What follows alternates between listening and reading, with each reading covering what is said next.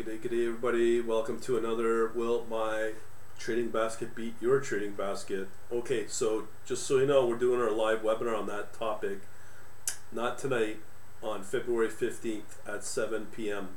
due to Valentine's Day.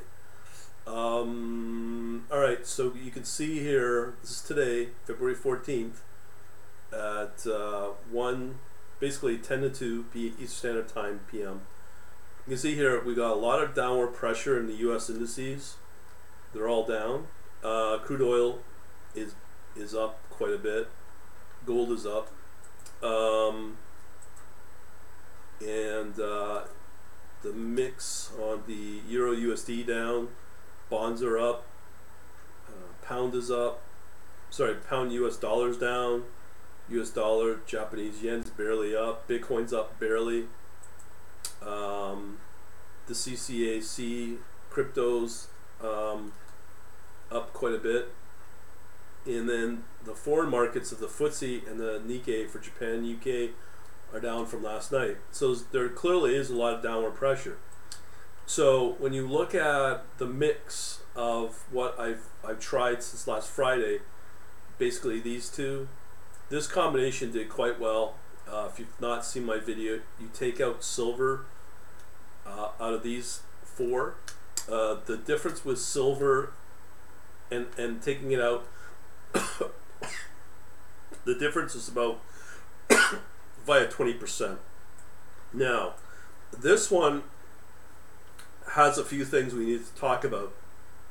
Is over corn and USD Swedish. So originally I had gold in there, wheat.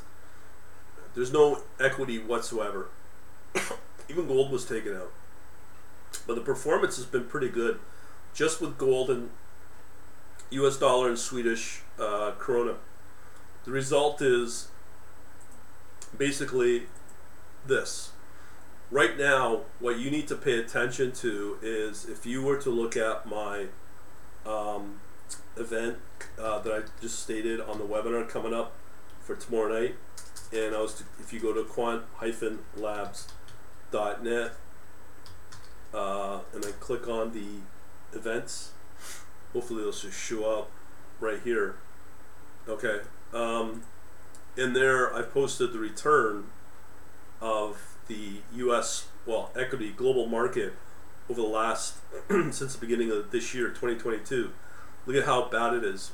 5-day is negative 1.8, 1 month is negative 5.2, 3 month is negative 5.6, and year to date, since the beginning of the year, is negative 7.3. So there's clearly downward pressure. If you want to know where I got that, just visit here at marketwatch.com. Okay, so the US and worldwide global markets are negative. They keep talking about inflation is because of this shortage in worldwide product. That is a bunch of BS. Okay, it is national debt. Okay, they don't talk about it, and when I say that specifically on Bloomberg, and it is the national debt that's the problem. So inflation is not going anywhere. So I've talked about how to get around this. So late last week, a few days ago, I talked about on this new domain, quant-labs.net, the video you can see here, tracking silver, gold price makes huge difference in returns for a portfolio. So now, there's a couple of things we can use as metrics to see how they're doing. First, one I use, very important, is gold-silver ratio. This is so accurate. You can see it's been very flat, so there's really no up or down. But here, when you look at the daily, you start to see it. It's very volatile since September 21st. So it has risen a bit over the last year. Which is not a good sign, because that means it's overall global risk everywhere globally. Now, people can say whatever they want. The charts don't lie, the math don't lie, and this is what you get on a 1 month chart. So when I say the gold-silver ratio is your number one reliable indicator, you look at back to 2008, 2009, we have the financial crisis. It rose quite a bit, came back down as everything where the Fed, global central banks started to pump money into the economy, starting here January 11th. So we had pretty close to a decade of easy money, and then it spiked as well. And when it spikes, so here is the good times when this gold-silver ratio drops. Means there's less risk in the market. But as they pump more money into the global market, courtesy of the Federal Reserve, other central banks, you can see here that the global risk has risen. So it's gotten to a point where we're now at the peak of 2008 and 9, and it's still continued to rise past 2017, let's say, and then the virus kicked in, the global sickness, and boom, it spiked. Then it drops back because more is added, and look at it starting to reverse and starting to climb back again. So what I'm saying is that we have normal conditions here of when things spike, and this is pretty well dead on, gold-silver ratio. So as risk starts to build back into the global market and global economies, something's got to give, because there's been nothing out there, and as more central banks pump money, it does temporarily drop back for, in this case, 2 years in 09 to 2011, but you cannot deny the fact that there's inflation building up here and just overall global risk.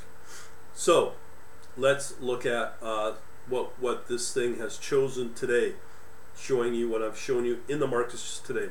So we've gone from this set of portfolio, this basket here with gold and silver, and from what I'm seeing, gold may drop back, okay, because it's starting to show shorts as of today's data, okay. Now, how can we verify that? Well, there's a couple of ways.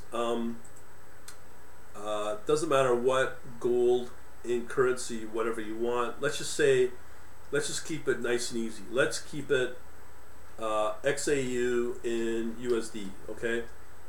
So this is cheap data, well, free data really from Oanda, but this is accurate, okay? When you look at the gold price has been performing quite nicely here, gold in US dollar. So right here, $1,000 starting September, August 2018, peaked here at $2,000, and right now it's gone flat since then. So the gold price, the gold spikes you're seeing are very temporary.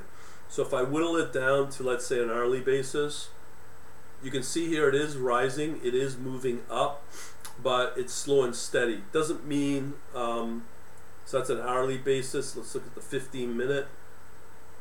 Been fairly flat, so it could drop back, could, may not, but generally what I'm finding is how I'm doing it is pretty accurate.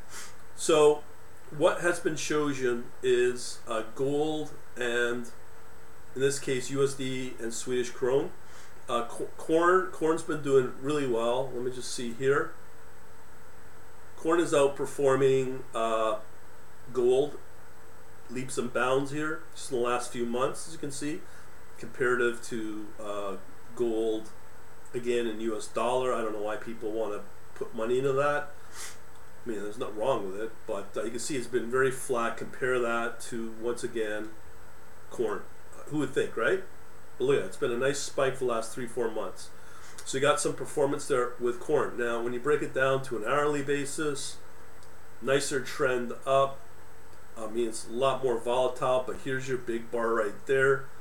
This is a 1 hour chart actually, and even on a 15-minute chart, big bar moves. Corn's been fairly consistent, and the last one we can look at is anything in Swedish krona as a currency. So again, let's just take a look at the euro one. Boom, just a nice steady spike. Okay, so that's what we have. We have two at 50% allocation each. This is what it generates. Now remember, I showed you here that the US and global equity markets are negative, okay?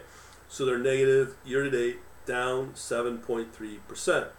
So when you look at what this thing generates right here, the report, this one right here, this one in blue is the gold and, euro, USD and Swedish krona, as well as corn. So you can see here it's been spiking much better than the benchmark, which is the standard S&P 500.